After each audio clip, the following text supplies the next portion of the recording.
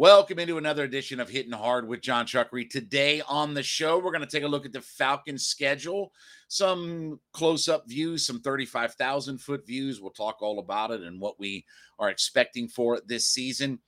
A disturbing stat or two about the Falcons' offensive line. This is not good news, but listen, we got to give you the truth about all of it. And Gary Barta, the AD for Iowa, is everything that is part of the problem with collegiate athletics. All that here, it's Hitting Hard with John Chuckery on Locked On Sports Atlanta. This is Hittin' Hard with John Chuckery, part of Locked On Sports Atlanta, and it starts now.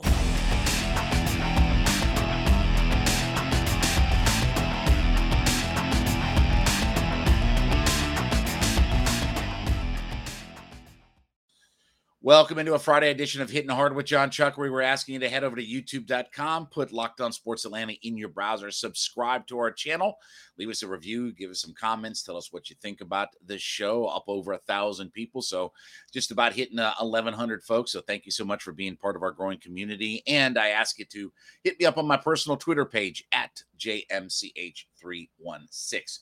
Well, last night we got the official release of the Falcons schedule. We knew what teams, we knew what home games, we knew what road games. We didn't know the order and everything in it. So as I go through and look at this very quickly, Falcons obviously will start the year at home against the New Orleans Saints, then at the LA Rams, at the Seattle Seahawks, back-to-back road West Coast games, home with the Browns, at the Buccaneers, 49ers at home, at Bengals, Panthers, Chargers at home, Thursday night in Carolina for the Panthers, and then Bears at home, at Washington, home with the Steelers, finally a bye in week 14, and then at the Saints, at the Ravens, and then they'll close out the year at home against the Cardinals and Buccaneers. So some of my thoughts initially as I look at all this.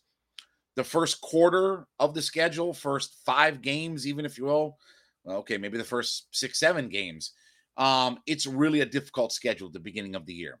Saints never an easy draw. That's a rivalry game. Anything can happen.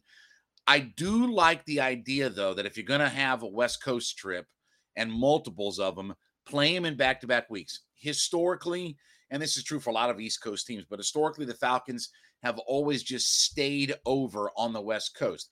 I expect that to happen. So you're in LA to play the Rams on September 18th, and then the very next week you're going to play in Seattle. I expect the Falcons to just stay out on the West Coast. I think it's a good thing to get that out of the way. I think a team young but not beat up or any sort of thing like that and haven't gone through the grind of the season and this and the other, neither of those games is going to be easy per se. Just the idea, though, of physically you get it done early in the year and you don't really have to drag yourself out there on the West Coast later in the season. And then the Browns game is interesting because we'll see about whether or not Deshaun Watson plays.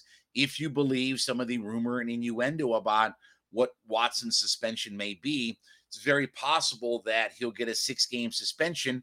Okay, in week 4, the Falcons have to play the Browns. So there's a definite chance, not guaranteed, but there's a definite chance that Deshaun Watson won't be available for that game. Now, that doesn't make that game infinitely easier. It's still Myles Garrett. It's going to be Jadeveon Clowney, Takk McKinley. It's still going to be Chubb and Amari Cooper and, all the guys that they have in Njoku and, Kareem Hunt and, all these guys that they have, still out there in Cleveland, all their weapons and everything like that. But, could potentially be no Deshaun Watson. I don't like the bye week in week 14. It's the latest bye that the Falcons have had in a long time, maybe ever. That's a very late bye.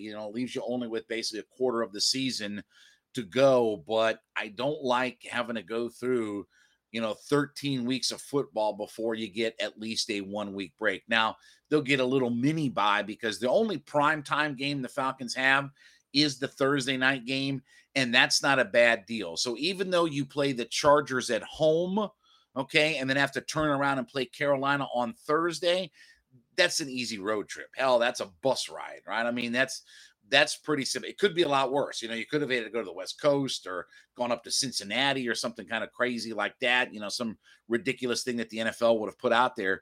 But it works out pretty well. So you get 2 home games, and then your Thursday night game is after a couple of home games, but it's in Carolina, and then you get that little mini bye. So I do think that if there's a stretch where the Falcons can make some hay, because I think the end of the year is tough too. At New Orleans, at Baltimore, home with the Cardinals, home with the Buccaneers, okay? I do think that's sort of a tough stretch. But if there is a stretch where the Falcons, I think, can make some hay and get a chance to maybe put a few wins together, it would be, the Panthers on Thursday, Chicago, Washington, and Pittsburgh. Now, look, Pittsburgh's still going to be pretty formidable with their defense, but you probably most likely play a rookie quarterback at that point. So if there's a area of the schedule, I don't want to say that's easy. It's probably that middle part where it's Carolina, the Chargers, Carolina on Thursday, Bears, Commanders, and Steelers. The one thing that sticks out, and we're going to talk about this in the next segment, is it is pass rush, pass rush, pass rush that is coming after the Falcons. If you literally go through and look, outside of Von Miller, I mean, every top-tier pass rusher is going to play Atlanta this year. Both of the Bosas, Myles Garrett, Khalil Mack, Hendrickson, Cam Jordan, and on and on and on and on with the pass rushing crew. Aaron Donald. I'm just looking through the list here of all the guys that they're going to see. Chase Young coming back this year. TJ Watt, the guy who tied the record all time in a single season for sacks. And obviously Barrett for the Buccaneers. I mean, just on and on and on and on. Literally outside of Von Miller, you're going to play every top pass rusher. You're going to see every top pass rusher in the league playing the Falcons this year. So it's definitely a harder schedule. I think the first part of the schedule, first, whatever you want to say, 4 to 6 weeks is brutal. Multiple West Coast trips, playing playoff caliber teams, division rival to start off the year, in Tampa to face Tom Brady. There's a lot of landmines there. But if there is a little bit of ease, it's going through that middle part, and maybe you can find a few wins, through there. Last part's going to be tough as well. I'm not going to give a specific win total, but I think the Falcons are maybe somewhere 5, 6, 7 wins. I think that's realistic. I don't think that they're going to win less than 5 games, but I don't think they're going to win more than 7 games. So, as I see the rest of this roster come together and get a little bit of a feel for what they're going to do. And last year I nailed it. Last year I said 7-10. Said the Falcons would be 7-10 and nailed it. So when I give you the prediction, just, book it, take it, put it in stone, put it in granite, and, it's going to be a lock for it. But all joking aside, I think 5, 6, 7 wins is the realistic target area for what the Falcons can be this year. And we'll see how much improvement that they have. But this is not an easy schedule. And I think the first part and the last part get really tough and tricky for the Falcons, but at least they open at home and they close out the season with a couple of games at home. All right, when we get back, I've got a less than ideal set of numbers that I'm going to give you about the Falcons offensive line. Everything we thought was true looks like it is true. It's all next. It's Hittin' Hard with John Chuckery on Locked On Sports Atlanta. Welcome back on Hittin' Hard with John Chuckery on Locked On Sports Atlanta. We ask you to head over to youtube.com, put Locked On Sports Atlanta into your browser, subscribe to our YouTube channel. Tell us what you think about the show. Give us a review, give us some comments, feedback about it. Always like to see the interaction. I do go through and read all of the comments that y'all put there, so definitely appreciate all the feedback, and certainly, feel free to be a part of our ever-growing community. And, of course, I want you to follow me on my personal Twitter page at JMCH316. All right, you want a little bit of fun research? This is not going to be necessarily fun for an Atlanta Falcons fan. There is a Twitter handle, and the profile name is Computer Cowboy, and the handle is at Ben B. Baldwin. At Ben B. Baldwin is the Twitter handle on all this. They went through and graded all 160 starting offensive linemen this season in the NFL. So based upon what we know, projected starters, everything like that, okay? They went through, and with analytics, they went through and ranked all 160 starting offensive linemen by expected pass protection grade. Are you with me? So take expected pass protection grades and they ranked all 160 starting offensive linemen in the league, right? 32 teams, 5 starters, okay? Now, for the Atlanta Falcons, because that's what we care about, right? The good news is that Jake Matthews comes in at number 20. He is the 20th rank. Actually, he's sort of tied for 19th with Andrew Norwell. I'm surprised that Lindstrom, I did not see Lindstrom in the top 20, and I haven't had a chance to go through the middle of all of this, but Jake Matthews comes in, in the 94th percentile of offensive linemen in the league in pass protection at number 20. And just to give you an idea, the Browns, Joel Bitonio, he's number 1. Bakhtari is 2. Both those guys are in the 100% percentile. Ronnie Staley, Zach Martin, Joe Thuney. Okay, you got it, right? All the top guys. So Matthews comes in the top 20, which is good. Okay, I thought Chris Lindstrom would be there, but like I said, I didn't get a chance to go through the middle of this order, okay? What I care about is this, though. And when we talk about stats and analytics and what they mean and things like that, as Jarvis says to me, stats and analytics confirm what we already know, right? Confirms what the eye test is. So let's go to the bottom 20. These are the 20 lowest rated pass protection grade offensive linemen in the league. Again, remember, regardless of position, center, guard, tackle, doesn't matter. Okay? You with me? Okay. Guess who comes in? Because there's 160, right? At number 152 is Caleb McGarry. So he's your starting right tackle. Oh, it gets worse. Coming in at number 155 is Matt Hennessy, your starting center. Oh, we're not done. Coming in dead last at 160 is your starting left guard, Jalen Mayfield, who's in the 1 percentile. 1 percentile. Hennessy is in the 5 percentile. McGarry is in the 7. So 3 of the starting Falcons offensive linemen rank 152, 155, and 160 as far as worst offensive linemen in pass protection in the league. That is staggering. Now, I keep going back to this. People are, well, give Jalen Mayfield a chance of getting better. Great.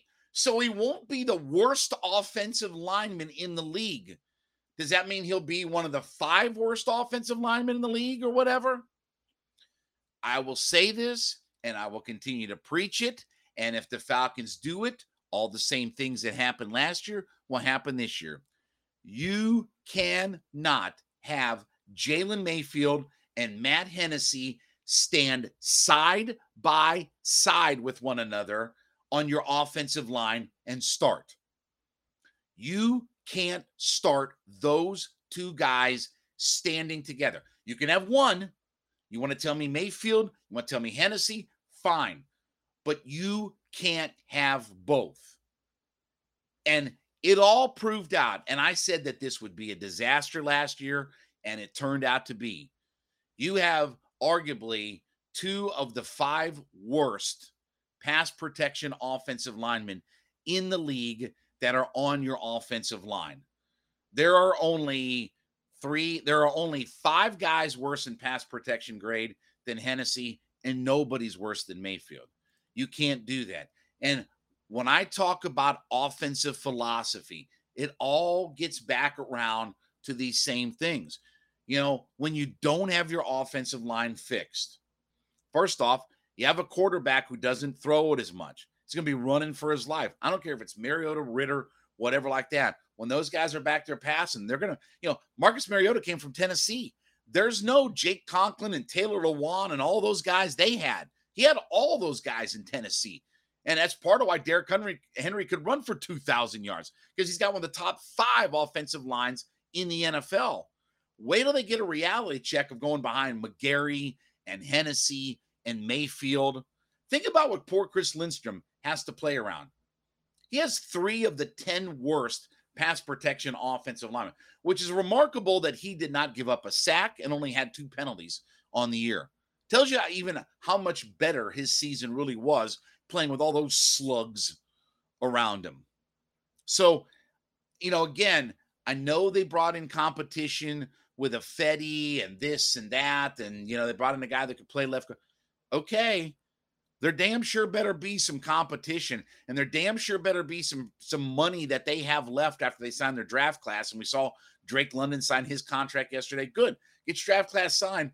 Go out and find me a free agent. And honestly, you want to wait till after June 1st cuts? See if we can find at least a competent offensive lineman, because that's not fixed.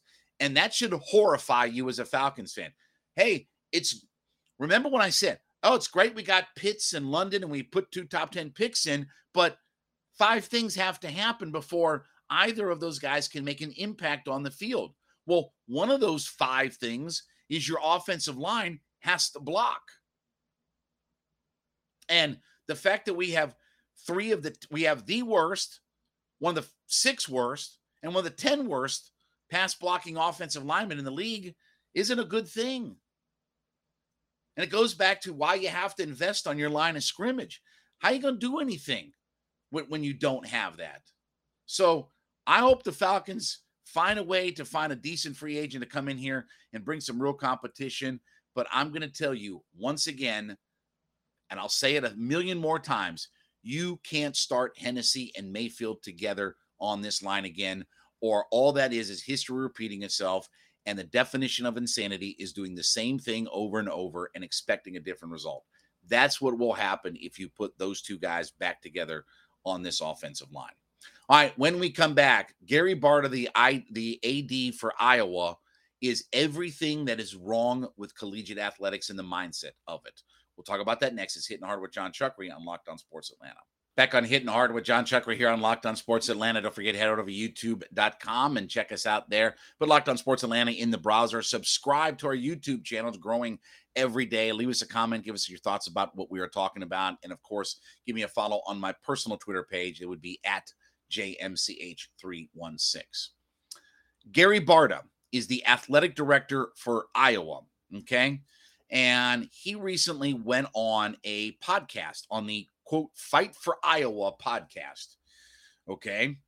And he had this to say about where we're at with the state of athletics and name, image, and likeness and boosters and all this kind of stuff.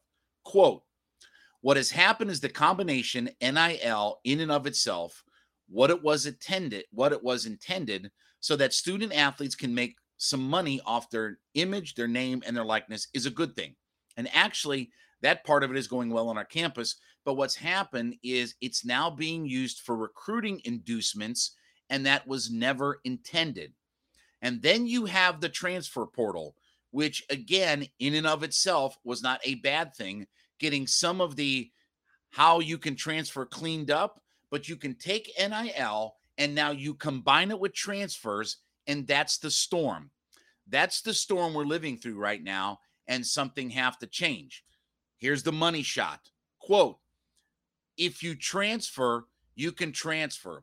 You don't lose your scholarship. By the way, let me back up. This is what Barta is proposing be done with the NCAA and things, okay? So this is the money shot. Let me start over. Quote, if you transfer, you can transfer. You don't lose your scholarship, but you must sit out a year because we can control that. And that, I think, would slow down the name, image, and likeness deals, because a booster isn't going to offer a student athlete a big sum of money if they know if they come into their university, they have to sit out a year. But at the same time, once the student's there, they can put together a name, image, and likeness package that they benefit from. Okay, that last paragraph is every single thing wrong with collegiate athletics. Let me ask you, did the students pass the NIL legislation? Did the students create the boosters? Did the students force any of the adults to fork over money or anything? Did the students change the transfer portal rules. Nope. It's all the adults. But Gary Barta's first solution is let's punish the kids on campus. That's everything wrong. So now the kids actually have a little bit of power and say-so in name, image, and likeness, in transfer portal and all that. But now we're going to blame the boosters and everything. How long have boosters been around? Since the dawn of collegiate athletics.